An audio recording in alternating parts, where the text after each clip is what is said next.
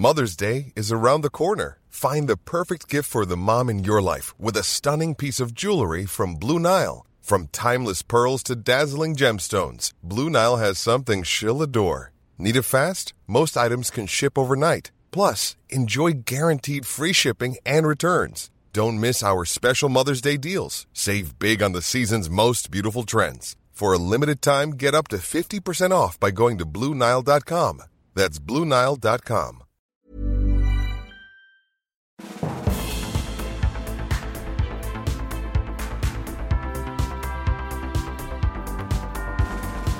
Hello and welcome to The Political Party. This one features outgoing Conservative MP Alan Duncan. He's been a Tory MP for 27 years, prominent during those shadow cabinet years from 1997 onwards. Always seen as very funny, and someone I always thought back then would end up being leader of the Conservative Party at some point. So it shows what I know, but he handles it all with great humour and some phenomenal impressions. I'm not going to give any of them away, but they're great, and he's got a fantastic story about what David Cameron said to him in Downing Street. Enjoy, Alan Duncan.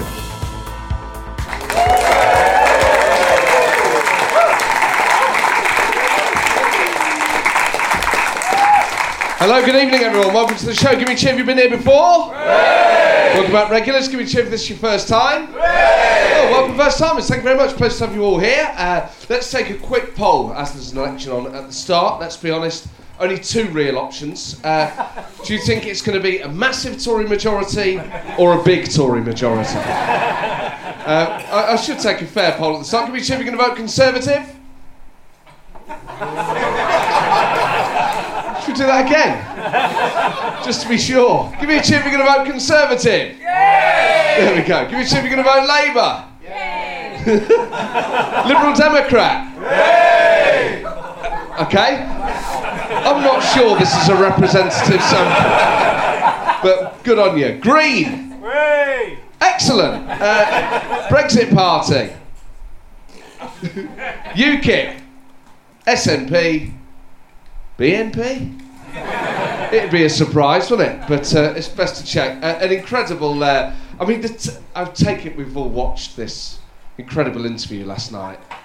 The best piece of telly. I mean, I'm not saying it went bad for Jeremy Corbyn, but Prince Andrew has started doing public engagements again.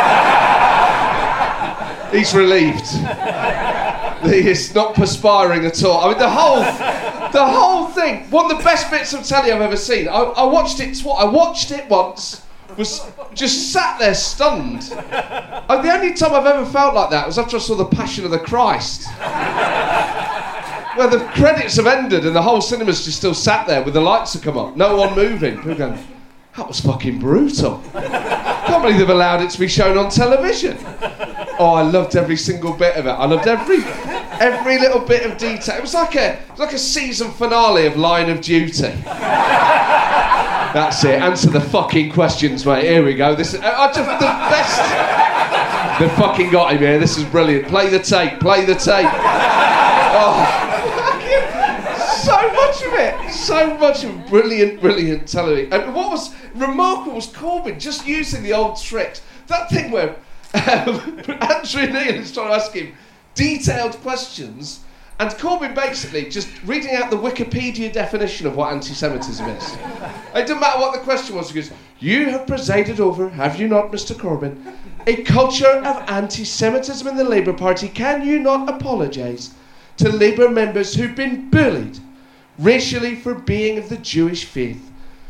Anti-Semitism is the belief, wrongly in my view, that people of a Jewish religion are somehow inferior. And of course we do not agree at all. No, but I want to talk to you about the detail about... And I'm from Northern Ireland, it turns out. I was in Belfast at the weekend and people were telling me they're very worried about your persecution of Jewish members. Judaism is an Abrahamic religion, along with Islam and Christianity, Andrew, and we respect all of those who practice it And of course, those who don't. Always the caveat. But all the Corbyn classics are in there. Was the great thing that he does at the end of an argument. Doesn't matter what the question's about. Will sort of put a platitude on the end.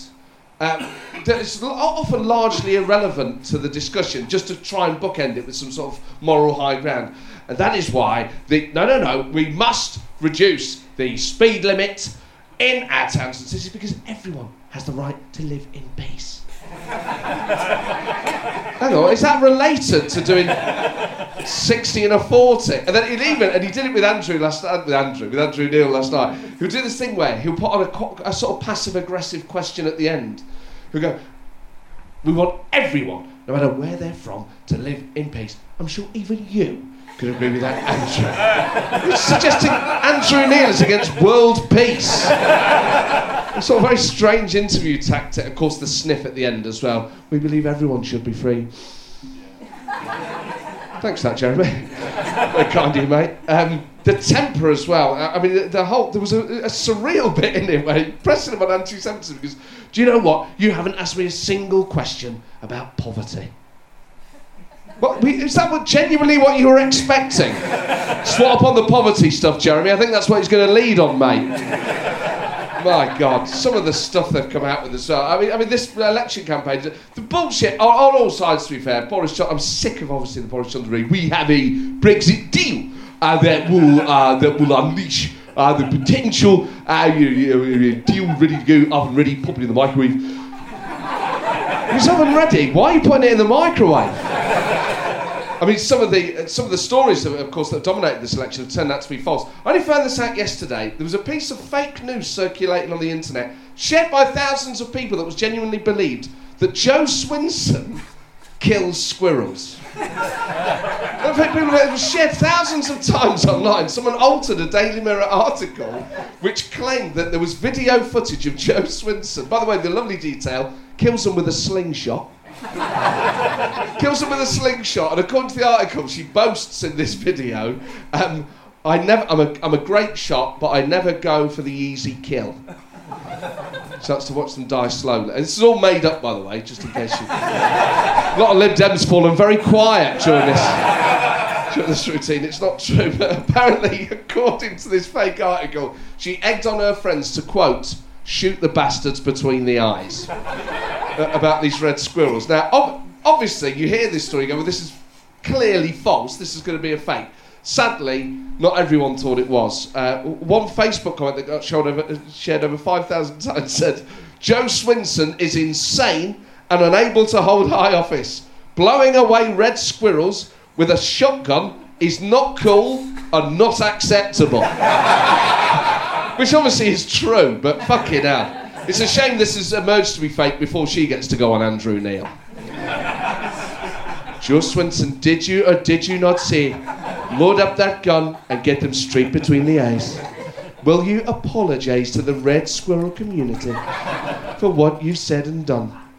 Of course, the real victims of this, and we shouldn't lose sight, I'm not joking about this subject at all, of course, are the what are often referred to as vermin, characters who exist on a diet of nuts and are endangered.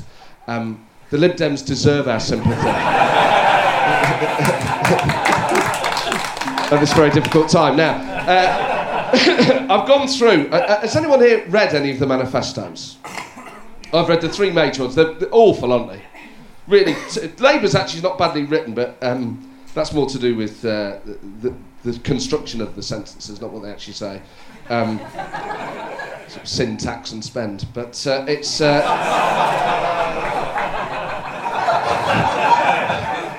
Labour today launched their race manifesto. Now, not the best day to be doing it, obviously. Or was it yesterday? I lose track of it. I think it was yesterday they launched it. And the day started, obviously, with the chief rabbi talking about how concerned he was about a potential Labour government. Just to give you an idea, I've read Labour's race manifesto, some interesting things in there. Their top pledge in their race manifesto is to work with social media platforms, such as Twitter and Facebook, to combat the rise of racism, including anti-Semitism. I think they're going to need your help first, guys. I think this is a supply side issue, really. I think if you behaved yourself, you wouldn't need to be blaming Twitter about it. this an astonishing thing to read, as serious as it is. He says, "We will review the recommendations made by Lenny Henry." Now, Lenny Henry is doing some sort of internal review for the Labour Party, but that really does stand out. I mean, we know what his recommendations are going to be, that you can get your good night guarantee and a breakfast included for the little as £29 in a provincial travel lodge.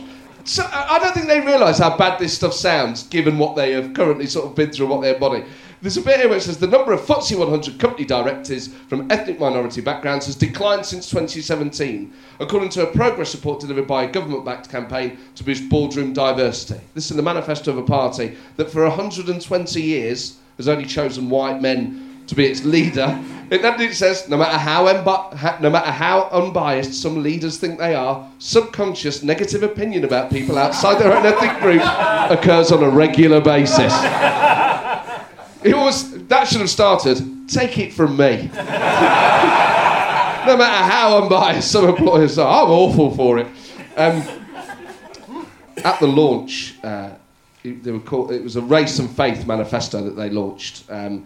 Some of the people they had at this launch, and this is them trying to reach out to the Jewish community, apparently. Jeremy Corbyn has a photo on stage at the end with, amongst others, 3 Labour candidates who've all had to apologise or have yet to apologise for anti-Semitism. Afsal Khan shared anti-Semitic conspiracy theories. Claudia Webb defended Ken Livingstone. And Asbama Begum shared a post in 2017 suggesting Saudi Arabia's leaders were inspired by their Zionist masters. And they're all on stage with Corbyn at the end of this launch, which is meant to reach out to the Jewish community.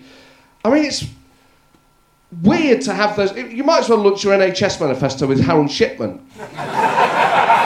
Go, look, he worked in it for a long time. Say what you like about Harold, he's got years of experience in the field.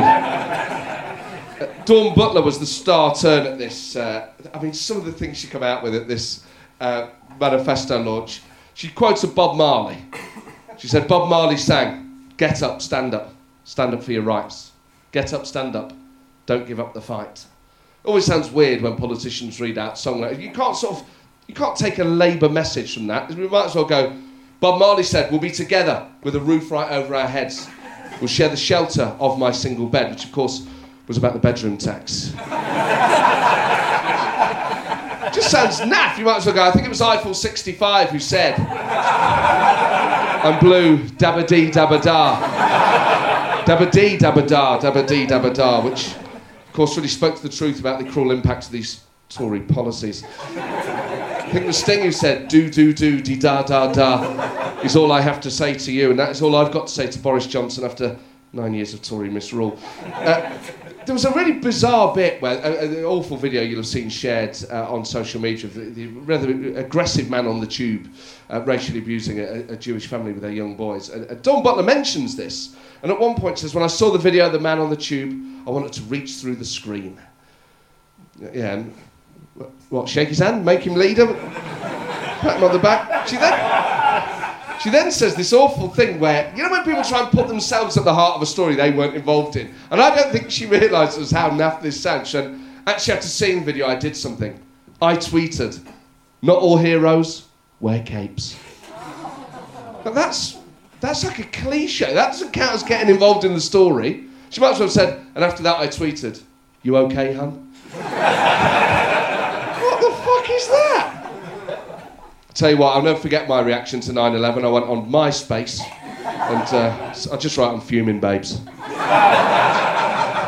Shows we're really serious about tackling Islamic extremism, actually.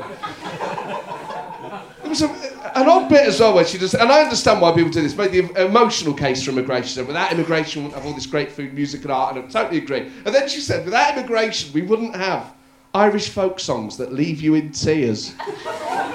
Oh, I could do without that, thanks so much. Turns out not all immigration's been good. Don't make me fucking cry. Talk about a mood killer. She might as well have said, without immigration, there'd be none of those jet black shits you do after a night on the Guinness. There is, I mean, some of this, I do wonder about reading some of the Tory manifesto, by the way. Oven ready, pop it in the microwave. You can hear Boris's voice through it, and that is not a positive. The opening line of it is, for the last 3.5 years, this country has felt trapped like a lion in a cage. We have all shared the same frustration, like some super green supercar blocked in traffic. Oh yeah, that's exactly how I feel. How are you feeling today? Oh, I feel like a super green supercar stuck in traffic. And then he basically says, this is incredible, get Brexit done and we can release the lion from the cage. Now, I don't know about you, but where I live, letting lions out of cages is a bad idea. Is that an analogy for Brexit? A lion marauding through England? You let the lion out of the cage.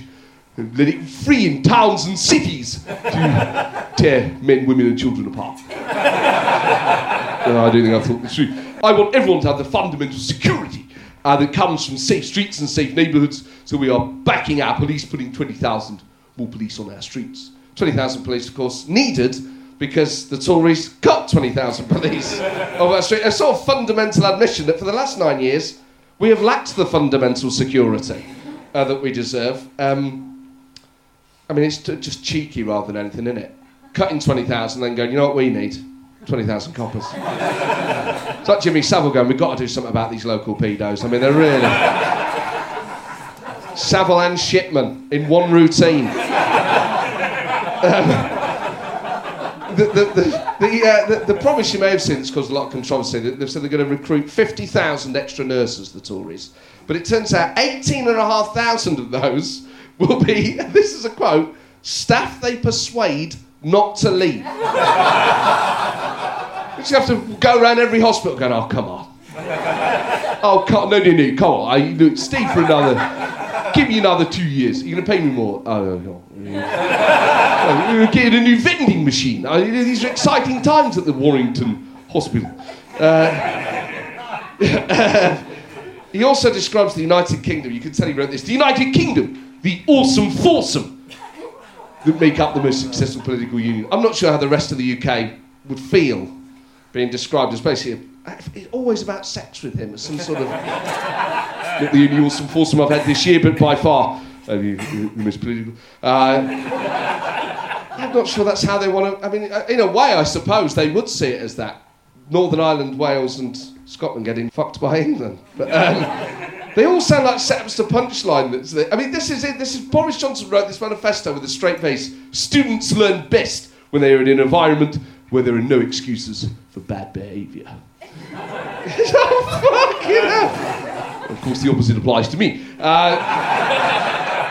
That's the rather underwhelming Tory manifesto. I mean, I'm not sure I can put you through reading the Labour manifesto out. There is a line at the start that I thought was a bit petty. It says, we will, after years of failed foreign interventions and wars, we will end the bomb first, talk later approach. You just think, is this all going to be an attack on Tony Blair? Come on, you guys are meant to be bigger than this. They say, this Labour manifesto offers the chance of real change for every generation and every community. When Labour wins, the nurse wins. The pensioner wins, the student wins. The office worker wins, the engineer wins. I mean, if they were to add Nottingham Forest wins, I would probably vote for this. But the fact they're the only 5 people they think that exist. Pensioners, students, office workers, engineers and nurses. It's fair enough. They said, we will increase the funding available for walking. What? Shoes? Free shoes. Again, as with the Tory manifesto, you can hear Corbyn's voice through this. Very specific policy. We will establish a National Food Commission and review the Allotments Act. Yeah, that line stays, that's my bit. Yeah, well, John, you wrote most of it. Let me have a bit. Fucking hell, man. Why wouldn't you want to review the Allotments Act? Well then, you don't even know what it is, mate.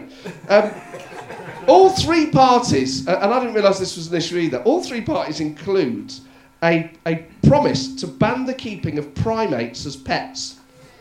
It was a good promise. I didn't know people did this. Apparently 7,500 people in the UK have a monkey as a pet. It's a massive national scandal. I mean, you go down a YouTube rabbit hole with this. Rabbit holes are also illegal, by the way, if you want to have them in your house. But I would love it if this was what was the line in the sand for a potential voter reading this manifesto. God, I love all this stuff. No, I'm well on board with the nationalisation, anti-Semitism and a 4-day week. But if they're going to get rid of my pet monkey, he can fuck themselves. you can tell, by the way, whoever wrote this manifesto was slightly sexually frustrated, because there's a line in here, the moment I first read it, I saw it. See if you can spot. Someone's definitely done this on purpose. We will build community wealth by giving communities the powers and resources they need to keep public spending circulating in the local economy, rather than being sucked offshore. Sucked offshore. Please. Sucked off. Sure. There's another passage later on that says Brexit will be a major blow. Jobs will be protected.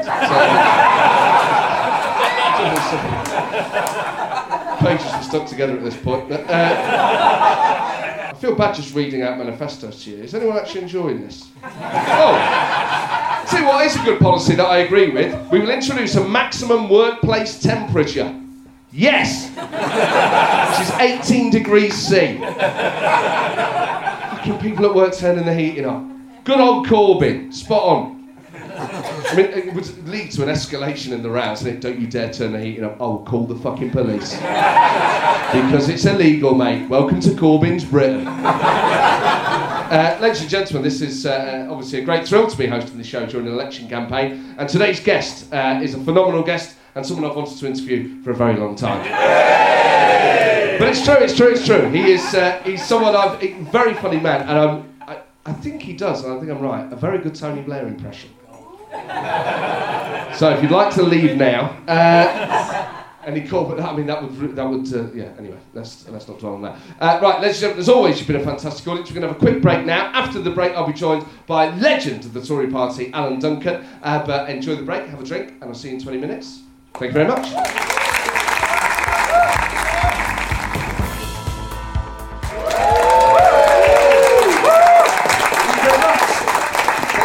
Welcome back, and today's guest is someone I genuinely have wanted to interview for a very long time. Someone who has been, I mean, for me, for the generation that I grew up in, one of the most dominant Tory voices for a particular time. So, particularly following politics from '97 onwards, as someone who was obsessed with the Blair versus Hague years, Alan Duncan was a leading member of Hague's team, was someone who was seen absolutely as a future Tory leader and future Prime Minister, someone that I would have put money on back then to at some point have led the Conservative Party. He's charismatic, he's funny, he's someone that whoever you vote for, he's liked across the political spectrum, but he's standing down at this election. So it feels as though this huge talent in British politics never reached the heights that I always thought he should have reached. I'm delighted he's here tonight. Please give a huge, rousing political party welcome to Alan Duncan.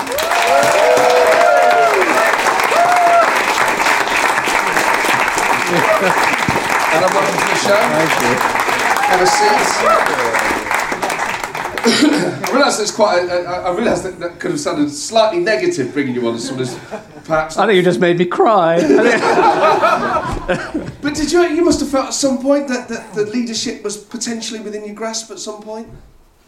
I sort of half stood once. Can't remember when. Was it 05, yeah.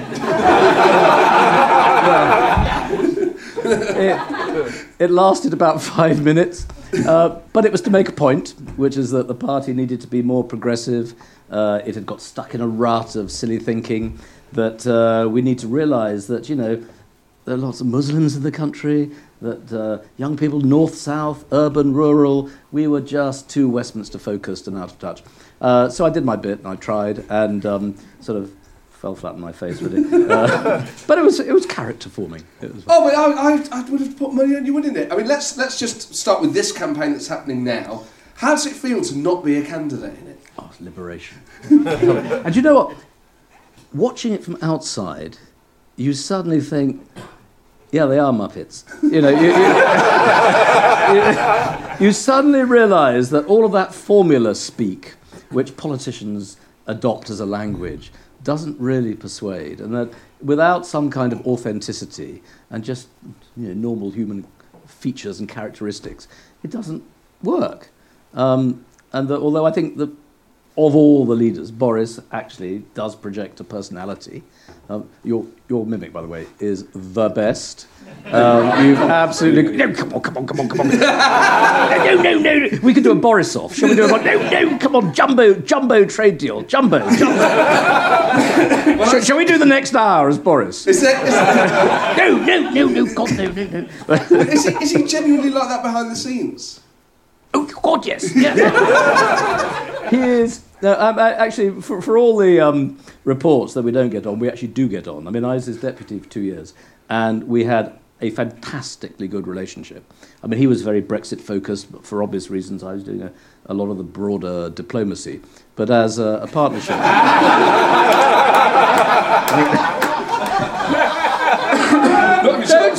Don't take that the wrong way. And we actually got on extremely well. And actually, the magic moment was when he dressed down the Russian ambassador after the poisoning in Salisbury. I mean, I have to say, he was masterly. For all his faults, and all that kind of stuff, he was brilliant. And how did he word it? Well, amazingly, he stuck to the script. I mean, he had a script, but I mean, I won't describe it all, and he was there, but he said what he had to say directly, and rising to a crescendo of sort of admonition and disapproval, and it was absolutely brilliant. But was he sort of full Boris? Was he like, come on, you come on, whatever you... Come on, you can't be, you nervous, Salisbury and ZZs. If I might say so, it was rather more formal than that, and he completely stuck to the line, but delivered, the démarche, a sort of, diplomatic bollocking, really fantastically. It was the moment where I'd say, I mean, I was privileged actually to be in the room, of only 5 people in the room, that I was most proud of him. And did that change your opinion? Have you ever seen that side of him before? Oh, yes. I mean, there is a very, very serious, thoughtful side to him. He's a very complex character, but he's a big person. Look, he has dominated our politics since he took over in July. He filled the vacuum in August. He is the biggest political character, and there's no doubt, I think, that he is in command of the political debate at the moment. We'll see what happens on the 12th. I mean, I think we're going to win. I'm not boastful in saying that we're going to just sweep the board or anything, but it just feels to me, in my sort of old political antennae, that we are going to get a working majority. It might be small, might be a bit bigger, and it'll get us out of the deadlock. And nothing, I think, could be worse than continuing deadlock. Whatever you think about Brexit, whatever you think about government, Corbyn, anything, whatever you might think, there's nothing worse than political deadlock. And if we can get out of that, then I think it's good for everybody. And just in terms of him then, and your working relationship with him, did he have a nickname for you or anything like that? Duncan, here he is, crikey, look at him. Hunky Dunky or something. No, I didn't. That's Soames, actually. Hunks, how are you? Oh, bloody hell, Hunks. He calls you Hunks? He calls him, yeah, a lot, yeah. And worse, actually, but we won't go into that. Oh, you can if you like. No, Boris, I'm not aware that he's got a nickname for me. But how would he treat you with your respect? No, yeah. No, he's a very, very good colleague. Very approachable, very welcome, always humorous. I never saw him being, sort of using his office to be bossy with me. Never, ever. And so I would sometimes go to him with some, difficult, detailed problems and say, look, come on, you've got to focus on this. And I'd say, right, sit down, focus on this, and then we get a decision. And you would. And is that the best way to deal with him, do you think? To be kind of tough with him? Does he like that?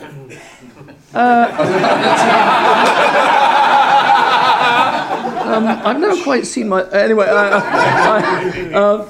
look, the point about him is you can be direct with him, okay. And he never takes umbrage or throws a wobbly or something. He's very human. He is very human. Because people say he can be quite thin-skinned, which I'm surprised by, given how sort of extrovert he is. It seems that people say he's actually quite sensitive and that criticism of him does hurt.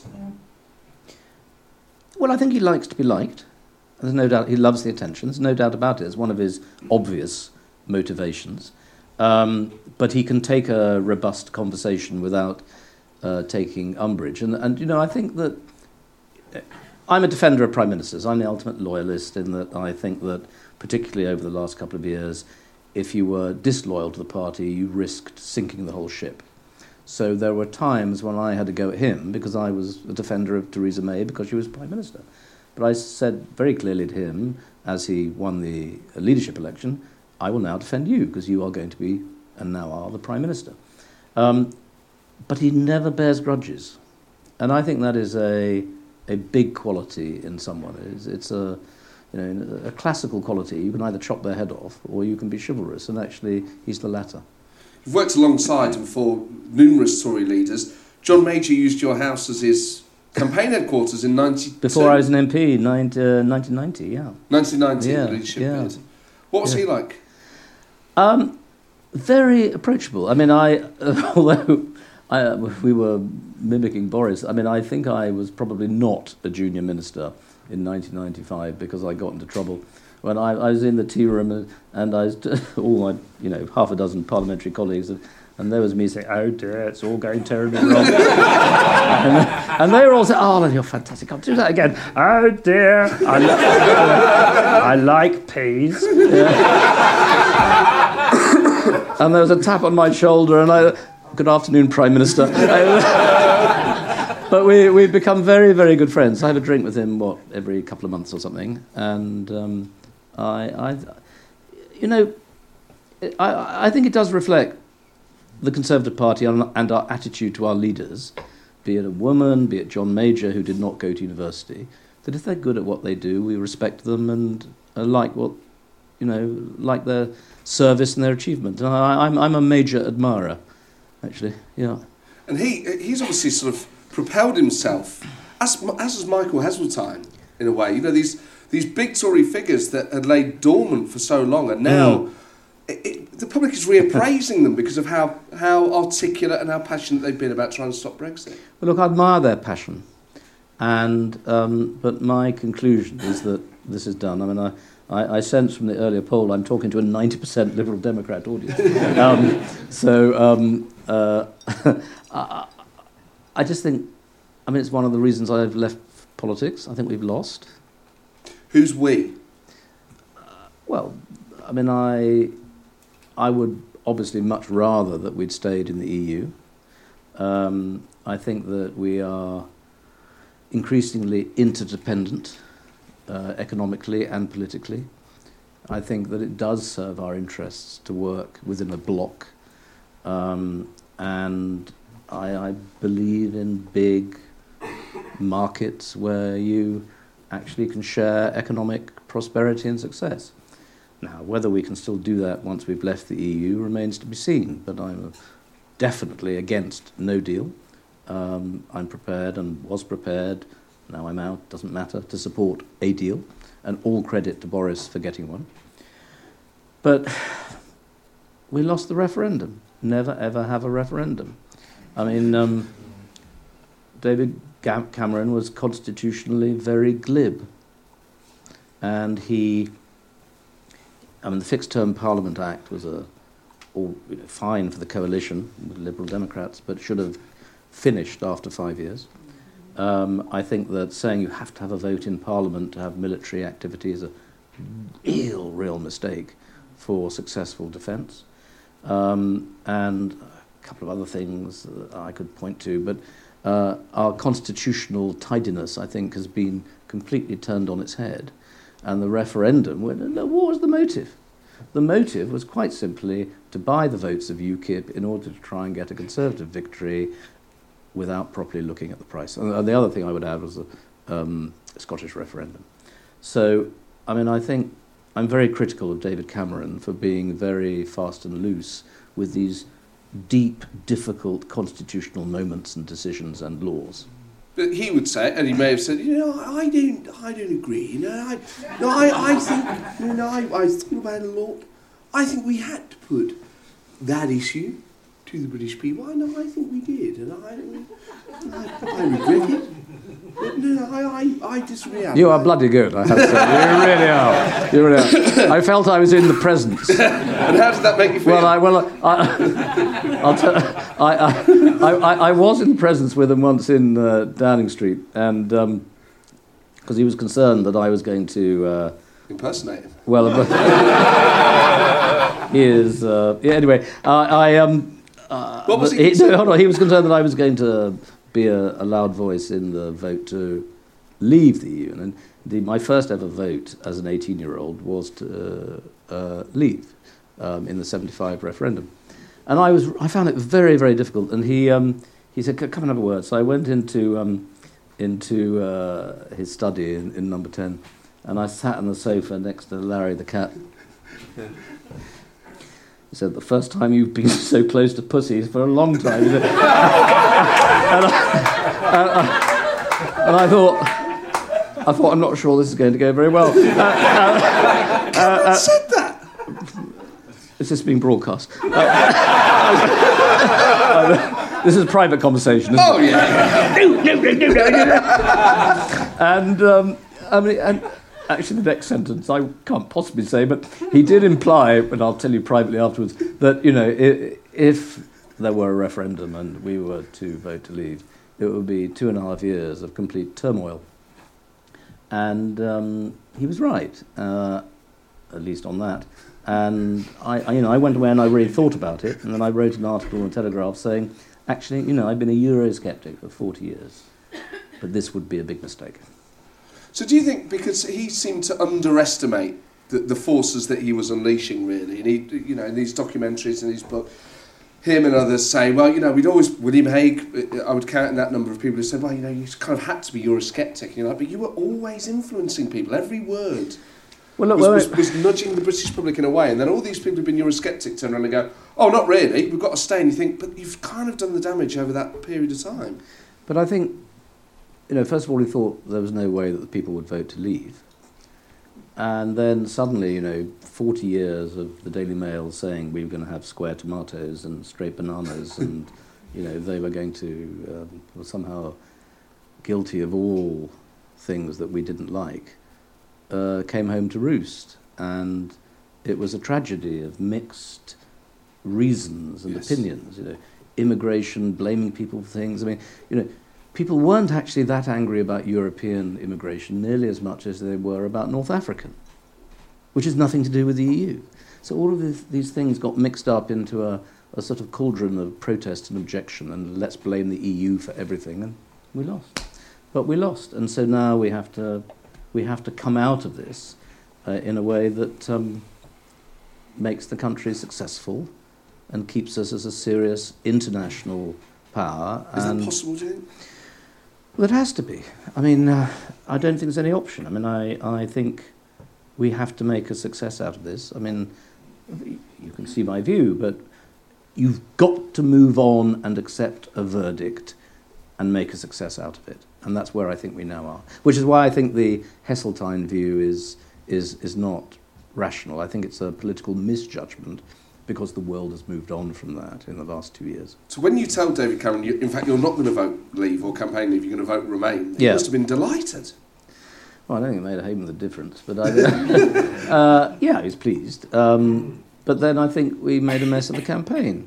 It was entirely a Conservative Party campaign. Labour were nowhere to be seen. Yeah. Alan Johnson, who was supposedly, the leader of where the hell was he? So it just became an Osborne-Cameron campaign. So then it became a slightly anti-government reaction. And all of these things just became a historical problem, or consequence. When you're ready to pop the question, the last thing you want to do is second-guess the ring. At BlueNile.com, you can design a one-of-a-kind ring with the ease and convenience of shopping online. Choose your diamond and setting. When you find the one, you'll get it delivered right to your door. Go to BlueNile.com and use promo code LISTEN to get $50 off your purchase of $500 or more. That's code LISTEN at BlueNile.com for $50 off your purchase. BlueNile.com, code LISTEN. We mentioned John Major. You then rise to prominence in the Hague years when you were a real star. Oh, William. He's been taking the piss out of me for 40 years, William. He did my 50th party. I had William and Roy Bremner. I mean, crikey, that's not bad. And Margaret Thatcher was there, so Roy Bremner did a Margaret Thatcher imitation. And William Hague said, oh, it's great, yeah, I got Alan, he's 50. So I was the MP for Rutland, the smallest county, okay, and all that, and so small that it was only half the constituency. It's an amazing coincidence of history that the smallest county is represented by the smallest member.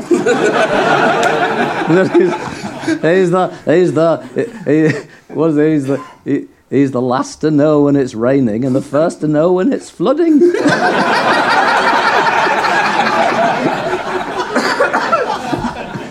Oh, man. Cheeky bastard. But we're good mates, and I got my own back at his 50th, but I can't remember any of the jokes. They're not palatable. Was he... it seemed that you two had a very good working relationship. Yeah, very, very, yeah. You ever do judo with him? No. And I wouldn't say he ever did me any favours.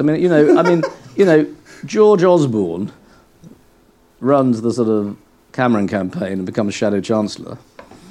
I run William Hague's and do the paper clips.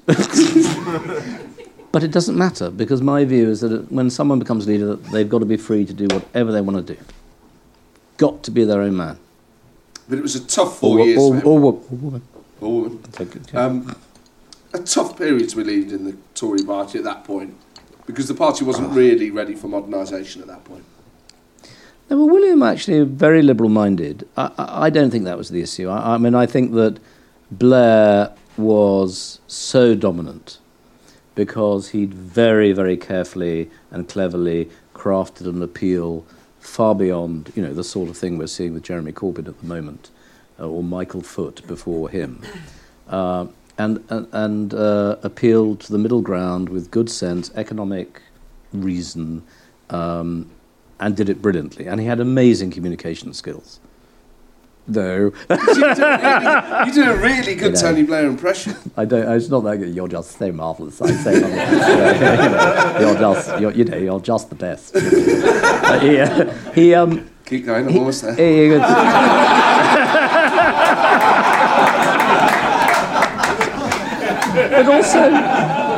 But also, I've got to put this very carefully. John Smith died, and so you suddenly have a vacancy. And instead of having a horrible leadership election where there is viciousness and all that, you're going straight into, if you like, a new chapter with a clean break.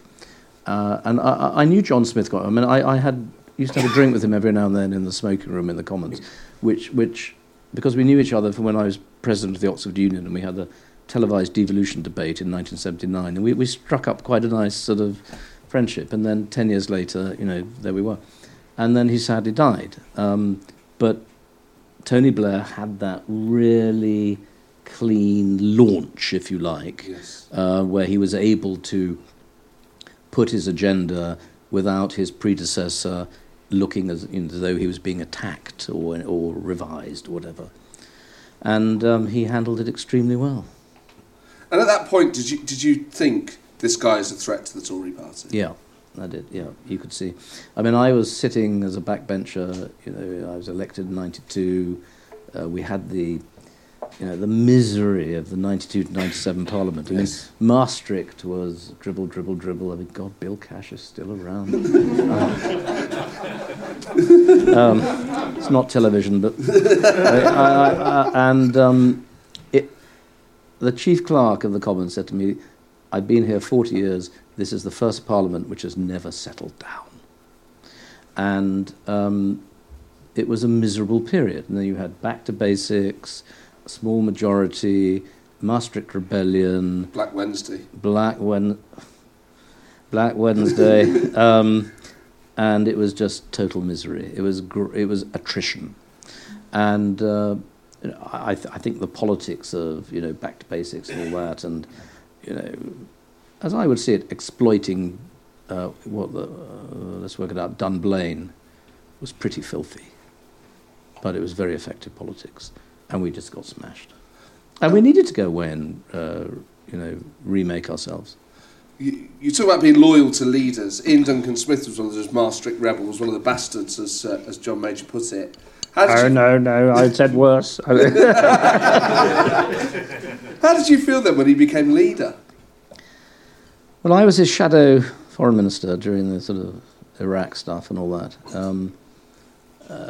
It was not an easy period. And, I remember an awkward moment where he said, I'm going to go to the White House and I'm going to see, I can't remember who was president at the time. Yeah, Bush. And straight away, there was the slapdown. Because, of course, Jonathan Powell phones up the White House and said, this is getting a bit much.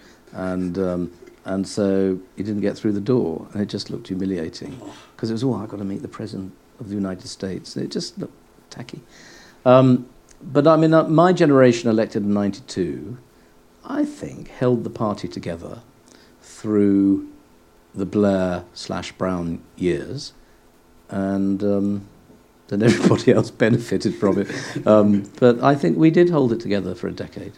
So with Duncan Smith, because that period, it felt with Haig that he was talented, but it wasn't his time. He maybe got the leadership too early. With Duncan Smith, it felt like that was just never going to succeed at all. Well, there are two things, though. One is people say to me, knowing I'm a friend of William, is, he got it too early. To which I say, yeah, but if he hadn't got it then, he wouldn't be who he is now. Yes. So you've got to take the opportunity when it comes. What was the second point? Ian Duncan Smith felt very different. People weren't saying, this is a guy who in 5 years' time will be amazing. No, they didn't. And then we had Michael Howard. Michael. We went through lots of leaders. I think I've known 7. I think since yes, quite a lot. Too many. So just on Ian Duncan Smith, because I remember that period felt like whatever the electoral verdict, at least Haig was kind of new, was clearly sort of precocious talent, but needed perhaps time. But it felt like Duncan Smith was a kind of step backwards, like the party really wasn't learning what the public was Actually, that's the point I was going to make, that he only won by 1 vote in the second ballot, and so you had Michael Portillo, who was just 1 vote behind, and how history would have been different if he had beaten Ian Duncan Smith. And it was a small electorate because we'd been so swamped by the Blair victories that we only had, 200 members of Parliament or something, 250? So the numbers voting were tiny, yes. And therefore, 2 people changing their mind changed the course of history. So Michael Portillo, who was expected to win, was beaten by Ian Duncan Smith because that was an early version of hardline post-Maastricht Euro horror. Portillo, he really is seen as one of the best the Tories never had. Do you think he would have been as good a leader as the myth suggests? I think so. He's got really acute intellectual qualities. He's got courage, and he's also very decisive. And he was a very, very good Secretary of State for Defence. Yes. So, losing Enfield Southgate and losing Michael Portillo was a real political loss for us, I think. But now they just go the next day anyway. Tony Blair went the day after he finished. David Cameron did. George Osborne a couple of days later. Parliament keeps on being diminished by people just leaving it because it's sort of almost demeaning to be in it, and the only compensation is if you're at a ministerial level where you feel you're really doing something decisive. You can't earn money and be in it anymore. That's the consequence of the expenses issue. So people just think it's too personally sort of and Theresa May burdensome. Stuck around. Theresa May is right in there, speaking in Parliament, knocking on doors. She's kind of been liberated by it. She seems to be enjoying it more now than she ever did. Yeah, I think she's very dutiful. So she will stay for the next Parliament, and good for her, I think. Yeah. So with Portillo, was that someone who you would have thought, get him in, and then we're back in business? Well, I think he'd have made much more of a mark, because I think he had much deeper personal qualities, deeper intellectual qualities. Loves public transport. Loves public transport. Yeah, exactly. Very good on trains. Trains of thought, lots of things. No, he was a loss, definitely. The way that he always. I had an economics tutor. Try that again, by the way. Would eat a donut and then spend the whole sentence looking like he was going to burp, but never would. And I feel with Mike that he talks as if at some point he's going to go. I feel so much better. He talks as if he's about to. I'm pretty sure bring something up. Glad it's that end anyway. That's all right. But he was. I mean, he's good. But yeah. Do you feel like you're in that sort of tier of people that the public say actually these would be great leaders, but the party for some reason at whatever point doesn't go for those guys? Well, that's flattering of you even to ask the question, but I mean, I think the key thing for a politician is keep your feet on the ground and not get, into this rarefied atmosphere of thinking you're so important. Look, politics is 90% luck, and now there's a lot of pressure to, appoint people, be young or ethnic or female, whatever it might be, which is good because diversity is a very, very good thing, and politics has to express this. But the more conventional sort of person, never mind the gay stuff, that's now the norm, so rather gets passed over. And I have a very simple rule: always be a happy politician. As soon as you get bitter and you think, I'm better than them, or something like that, just, you don't count for anything. Get out. And there are too many people who are there too long, too self-regarding, or too bitter, and no bloody good. I mean, do you think your sexuality held you back within the Tory party? Do you think you were kind of gay at the wrong time? I think the 30s would have been... yes, actually. I mean, if you put it that way, there's no wrong time to be gay, because you either are or you aren't, and it's whether the age in which you live is right or wrong, not whether you are. But I think politically, it did hold me back and was very difficult. I can tell you 2 or 3 things. A week after I was selected, the area agent, she said, now, is there anything that, you need to tell us? And I said, no. She said, are you sure, anything? You said, no, And I had this sort of inquisition. I just basically want to say, fuck off. Yeah? And then I know that I was blackballed from the Whip's office in 1994. So one of them said, no, can't do that. It'd be a dreadful story in the Mail on Sunday. Can't possibly have it on Duncan. And if you look at the just published Kenneth Rose Diaries, Volume 2, whatever page it is, there's a little...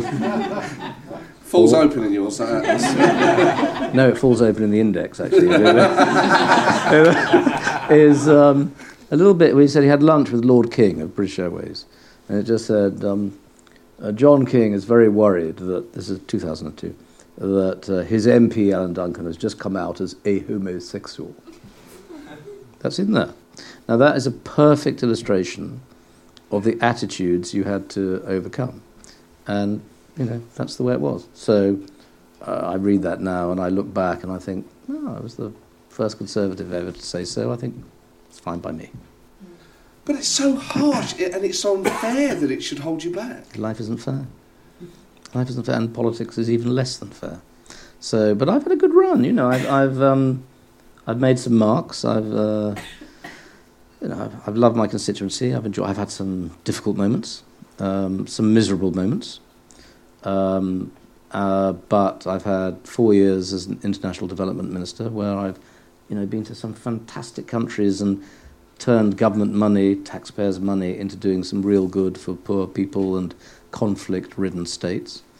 And I've had 3 years as a foreign minister, had a fascinating time, looking after pretty well the left-hand side of the world, 77 countries, did all of Russia, Central Asia, Latin America, Europe, Balkans, where there's still a lot of work to be done in reconciling people from the conflict of 20 years ago. And I loved it. I really enjoyed, international diplomacy. I love it. Is there any part of you that, when you think of the era in which you've been a politician at a top level, and were you ever tempted? So there are always sort of rumours of defections. Did anyone in New Labour ever tap you up? Not to defect.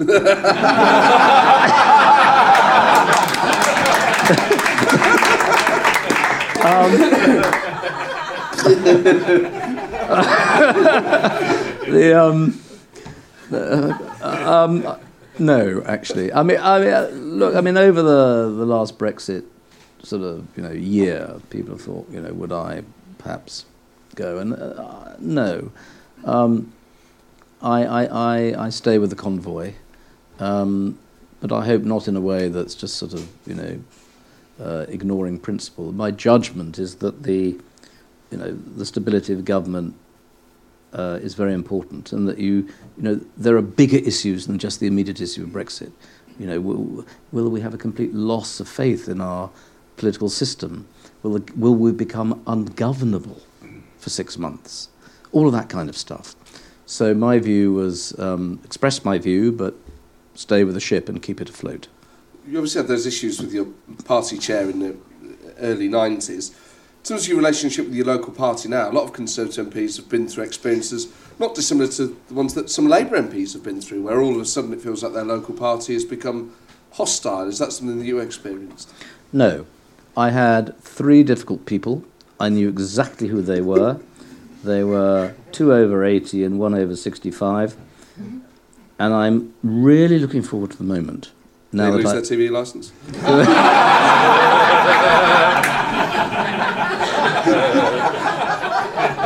I'm looking forward to the moment now that I'm no longer the MP, when I can find them in the street and say, I've been wanting to see you. There's something I've been wanting to say to you for a very long time. Why don't you just... Do you think you will do that? Yeah.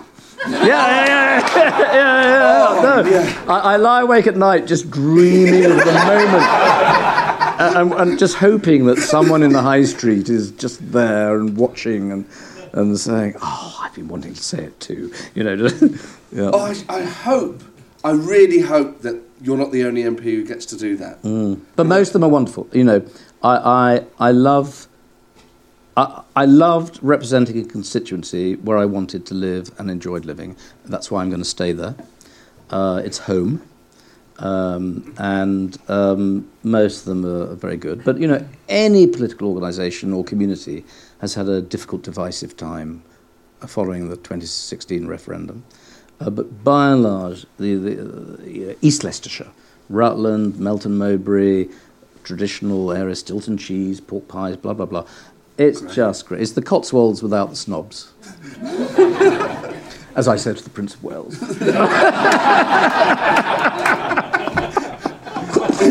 Shh, can we edit that bit out? Is that Not at all. Of course not. The thing is, I always think of you as such a robust character, as someone, because you're funny and because you are charismatic. You seem to deal with it all so well. But I suppose there's a limit to that for anyone, isn't there? There will be 2 or 3 members of a local party. I mean, was it Brexit that these 3 were giving you hell over? Oh, yeah. It's all Brexit related. I mean, I can be tough in politics, but I'm quite sensitive. I'm quite sentimental. I sort of cry at Mary Poppins and, 101 Dalmatians and all that kind of stuff. What is it about those films that sets you off, do you think? I'm just quite soppy, actually. I don't know. I just sort of... Mary Poppins is kind of, I suppose, harks back to a purer time. Is there a kind of nostalgia in it? Is it the... Oh, I like a bit of, nostalgia and looking back and a romantic story with a happy, soppy ending. No, I'm quite... Richard Curtis films. You know what? Yeah, you'd have been a good Prime Minister in a Richard Curtis film. Am I that bad? Thank you very much. Make a complete clot of... Oh, no, there's one good-looking one, wasn't there? Yeah, that's right. Hugh Grant. Yeah, that'll do. Yeah, that's right. Well, it could be in the next career, you know. I'd be... You could do an impressionist tour. Yeah, well, you've got Tony Blair, William Hague, John Major. Are there any others that you do? No.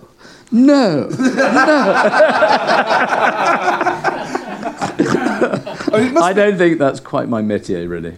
But the picture you paint of the sort of Commons tea rooms just sounds fantastic. It makes it sound like a really bright and vivid place full of characters. I mean, is that the reality of it day to day? Is it the reality now? It can be great fun. I mean, we love a bit of banter and all that. But, I mean, the difficulty of the last couple of years is going into it and just finding some of your own side pretty difficult to sit down with. I mean, it's not been edifying. And is it people like Bill Cash that have been the worst? No, he's all right. I mean, just some of the more sort of ideological zealots are... Rees-Mogg? I haven't done Rees-Mogg yet. Quite the most marvellous time I'm having. No, I won't say hiding. No, it's become quite fractious, actually. The personal relationships in Parliament have become quite fractious, and that we need now a period of healing, which I hope a good result will assist. Has it? On the other side, though, have you perhaps formed friendships with people in other parties? Oh, yeah. Actually, Brexit in a way has brought you together. Yes, I think that's true. But I've always had friendships across the party divide, on select committees, common causes, Palestine, whatever it might be, where I built up relationships with the SNP and Lib Dems and Labour, which I feel very strongly about. I think justice for Palestine's got lost in so much of our international discussion at the moment. So, there are friendships across Parliament, and it's very important they exist. And who are your sort of best friends in the Labour Party? I like Lindsay Hoyle, the new Speaker. I think that's a very good choice. You really like that, and you like Southern Northern like that. Alan Duncan, I tell you, eyes often closed, by the way. Very good, very good. And come on, no, let's be fair. Fair. Don't say fair. It's got to be fair. Fair. No. Order. But he'd be a big character, won't Massive improvement. Why didn't you like Berko? Speaker Hobbit. But that's taller than you, isn't it? Did you not get on with him? I always made sure I did, because you've got to respect the office and you want to make sure you get called to speak. But I think that he demeaned the place. Mister! He was like a baying donkey. Mister! Order! Shut up, man! Disgusting. No way to chair the House of Commons. And he made it vulgar, noisier, more confrontational, at a time when it needed the opposite. He should have been a calmer, more reasoned person, and I think he has a lot to answer for rendering it a much more brutal, abusive place. And I thought he was an ill-suited speaker. But supporters of his would say he strengthened the role of Parliament, particularly backbenchers, hold the executive to account more. No, that was his mantra. What did he do? More emergency questions and debates, yeah, PMQs run for longer. It just allows the same MPs to ask the same questions time and time again. So if the Prime Minister makes a statement on something when she or he also have a job to do, to make her stand there for 2.5 to 3 hours to answer 100 questions that are all the same achieves the square root of bugger all. And the standing orders say it should be about an hour. Good, do an hour. Prime Minister's questions, half an hour.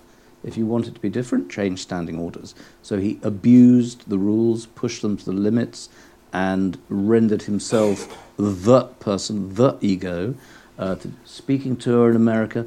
I mean, he's now doing Sky News on election night. I'm sorry, that's not right for the Speaker. That's wrong. It's wrong. And he shouldn't be doing it. And obviously there's been allegations about him being a bully. I mean, do you think there's any truth to any of that? No, he's a difficult man, but you don't know what goes on behind the doors of the office, do you? And did you have any exchanges with him in Parliament?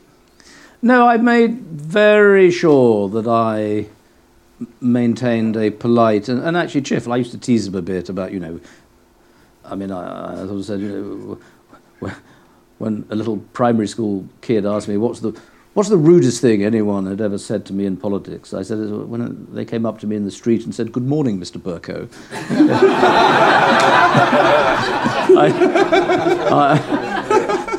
So we always had this sort of teasing about height and looking the same and blah, blah, blah. But, I mean, my judgment of his conduct in office is not favourable. When you say height, I mean, you've both got silver hair. Careful now. Let's go. But you're wear silver hair like a crown. You're still there. Yeah, still there. Yeah. But I guess what I was going to say was a compliment to his. Go, keep going there. That's all right. You dress better than him, I would say. Oh, bloody hell, anyone can dress better than him. No purple terylene ties, no sort of, yeah. And I brush my hair. You've got great hair. You've always had very strong hair and clothes, I would say. Thank you, darling. Thank you so much. But you were always, that was part of I remember sort of, despite being a Labour person, I always liked Tory clothes.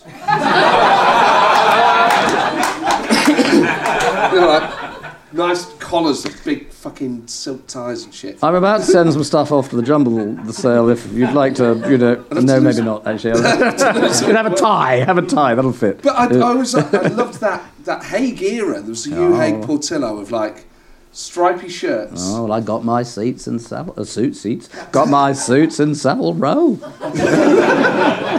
You sound like Wallace. They're the wrong trousers.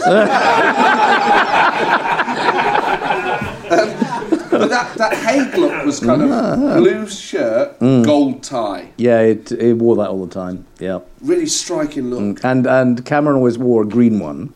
Yes, light green with a very small knot. Yeah, never tie a Windsor knot, very tacky. But Cameron also would always wear a collar size a bit too big because he'd get very hot. So when he was leader of the opposition, we always noticed there'd be that awkward gap at the front. So he'd do the top button up and have a tie, but it looked like he put his dad's shirt on. That's not good. It was just a bit too... And when he didn't do that, obviously, his face would get very red. But he also... the two things I got from Cameron was always wear a collar size a bit too big. You get warm, and I do. Also, he says that not going for a piss before his 2005 leadership speech against David Davis. So his theory, and apparently you got it from Enoch. Enoch, always make a speech feeling you need to go. Yes, Enoch, it's always it revs you up. Yeah, so whenever you get nervous or something at work and you need a pee, you don't actually need a pee, it's nervous energy, and if you piss it out, you lose that adrenaline. So I think I read that Cameron would... The problem I have now is I'm like, well, I need that, so I'm just drinking water before going on stage. So I actually do need a piss. So now I'm just not going for a piss. If I get a bladder infection, I'm blaming that on Cameron as well. The trouble is you're making me feel I want to go. This is very...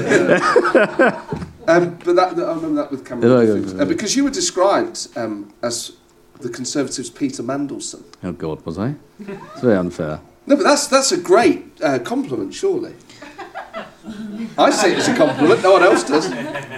I think it was a fleeting reference to being an effective sort of spokesman or promoting an argument. I think that's what they meant. In all other respects, I respectfully sort of hold back from the comparison. All right, let's take some audience questions. So if you could indicate clearly, we'll get a microphone over to you. And if I can ask for one-sentence questions, and if possible, one-sentence answers. But if you put your hand up very clearly so I can see, because the lights are quite bright. I've been ignoring the audience on the left. I'm sorry, it's the bright light. My political instinct. Lifetime of ignoring the left. Right, so if people put their hand up, and I will come round to... Is there any on the balcony? Do shout. Yes, there is. Back there. Oh, sorry, yes, there's one there. And then we'll come up there. I'm a professional question asker at this. Great speech. Great talk. What would your advice be about people who feel themselves outside the fold entering politics? It's a very good question, because I think a lot of people feel totally excluded from politics at all. They think politics talk a language that doesn't relate to them. And that probably deters also a lot of people, for lots of other reasons as well, from wanting to go into politics. I think one of the areas we underappreciate is the value of people at a local level, at the councillor level, who are in politics and do so much good. I think I would say you've got to learn and appreciate that the system is as it is, and it only works when people in a democracy participate in that democracy. And if you reject politics as you see it, you are rejecting the democratic process. So you have to accept it for all its flaws. And we suffer, and I use the word suffer, the pressures of 24-hour news, social media, and we are volunteers and we don't have to do it. And if it becomes too miserable for people to want to do it, you have no democracy at all, and you do not have good people in government. So I'd say swallow hard, take it as it is, get stuck in, and at the very least, have a view and vote. But what do you think politics could do to attract new talent? Because at the moment it seems to be such a harsh environment. Well, it takes us into the very, very difficult area of what MPs are paid and expenses, and is it consistent with a family life and all that kind of stuff. But it also takes us into the difficult world of journalism, where people who go into politics with the best of motives then face a daily barrage of, journalistic inquisition, which is how can I trip you up and get a story at your expense. And you can't have constructive politics when that is the constant bludgeoning sort of pressure of the daily life. So you need the big interview, the big understanding that people should be allowed to say what they want to say, and then you form your own view.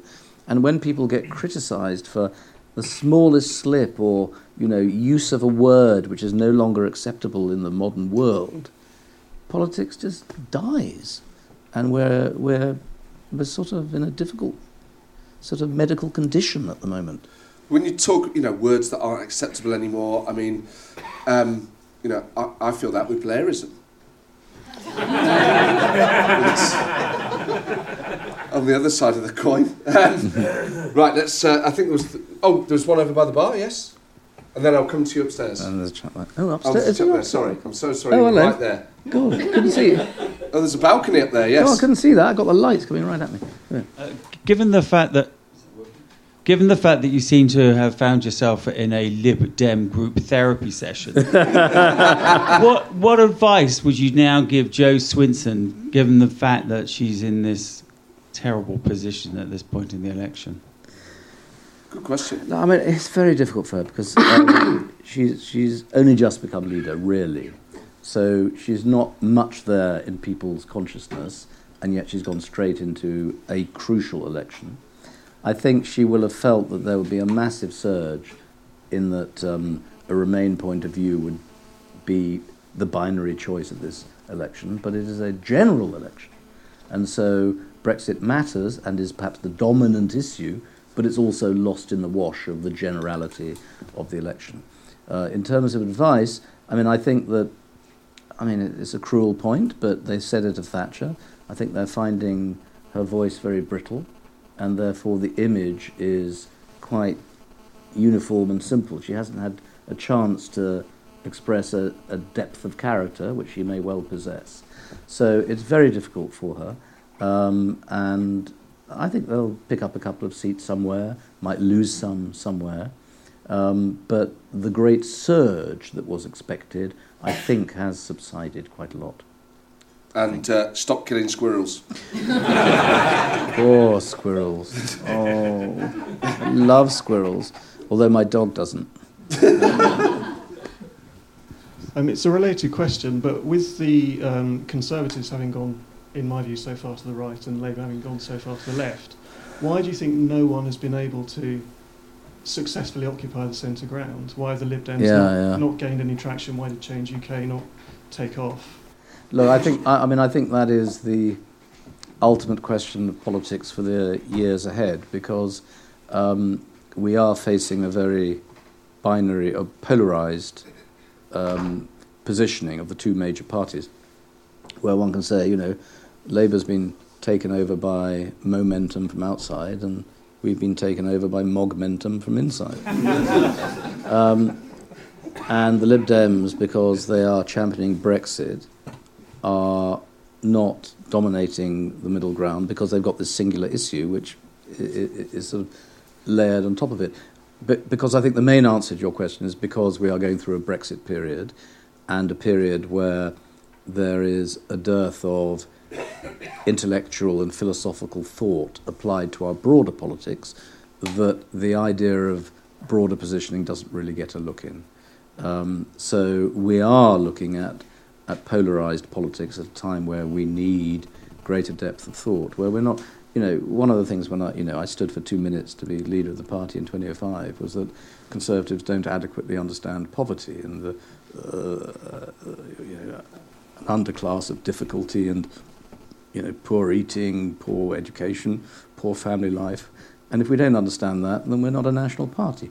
Now, we don't have enough discussion about areas like that. And I think I go back to journalism, and I think that the nitpicking questions about whether a small bit of mathematics on social care, whatever it is, are put, are not enough when we ought to be looking at the much bigger picture of social care and the National Health Service and everything. Journalism has a lot to answer for in trying to trip up a politician rather than draw out an explanation of what their view of the really big challenges of the world are. It's lacking. Poverty-stricken. Okay, we'll take the last question on the balcony. If you could keep your hand up so that when Daisy comes round the microphone, she can see you. It's just the chap over here. Yeah, I've got him. I've got an outline behind the light. Yeah. I feel like there've been too many jokes at your expense in terms of height, but you're not realising there's a balcony. So far away. Oh, well, It's just the Jupiter. You can sit there, look with the telescope. Right. I could sing that song, that musical song about who's that boy looking down from the gallery. Anyway, keep going. Have you kept a diary, and do you plan to publish it? Great question. I was always told by Alan Clark that if you keep a diary, never ever let anyone know that you have. I've got extensive notes.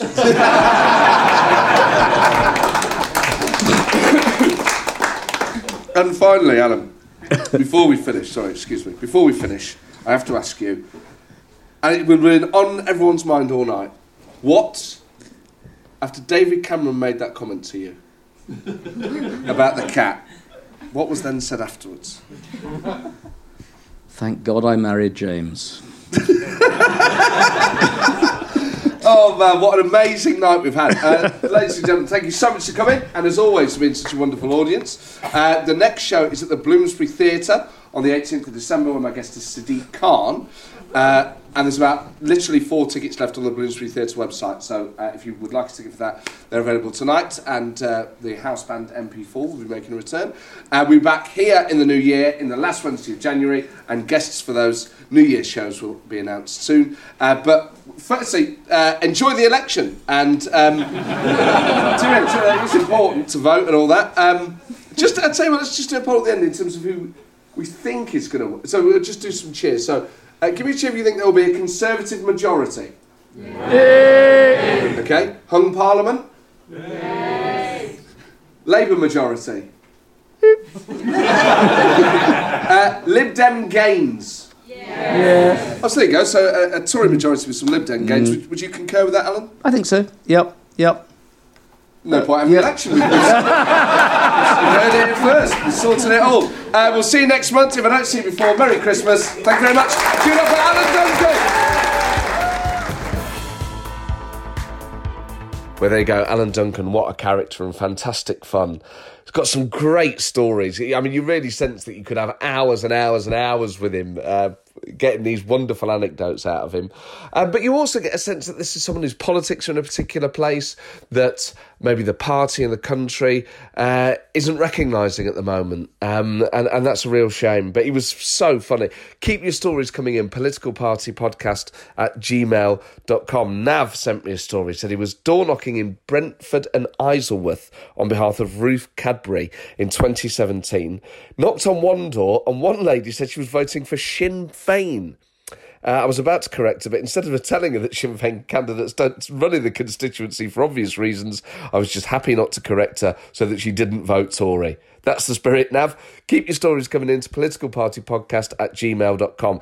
I'm on tour, and the tour starts in January next year, which isn't that long away, at the amazing Salford Lowry. If you go to mattford.com/live, I'm going all over the country. Sheffield, Nottingham, Aberdeen, loads of other places that I can't remember off the top of my head, but if you check on the website, mattford.com/live, perhaps a Christmas present, and sign up to the mailing list as well to get advance notice of political party guests in the new year. And yes, please tell everyone about it, share it, do leave a review on whatever iTunes, Spotify or whatever platform you listen, because it really does help other people find it. And I'll see you next week.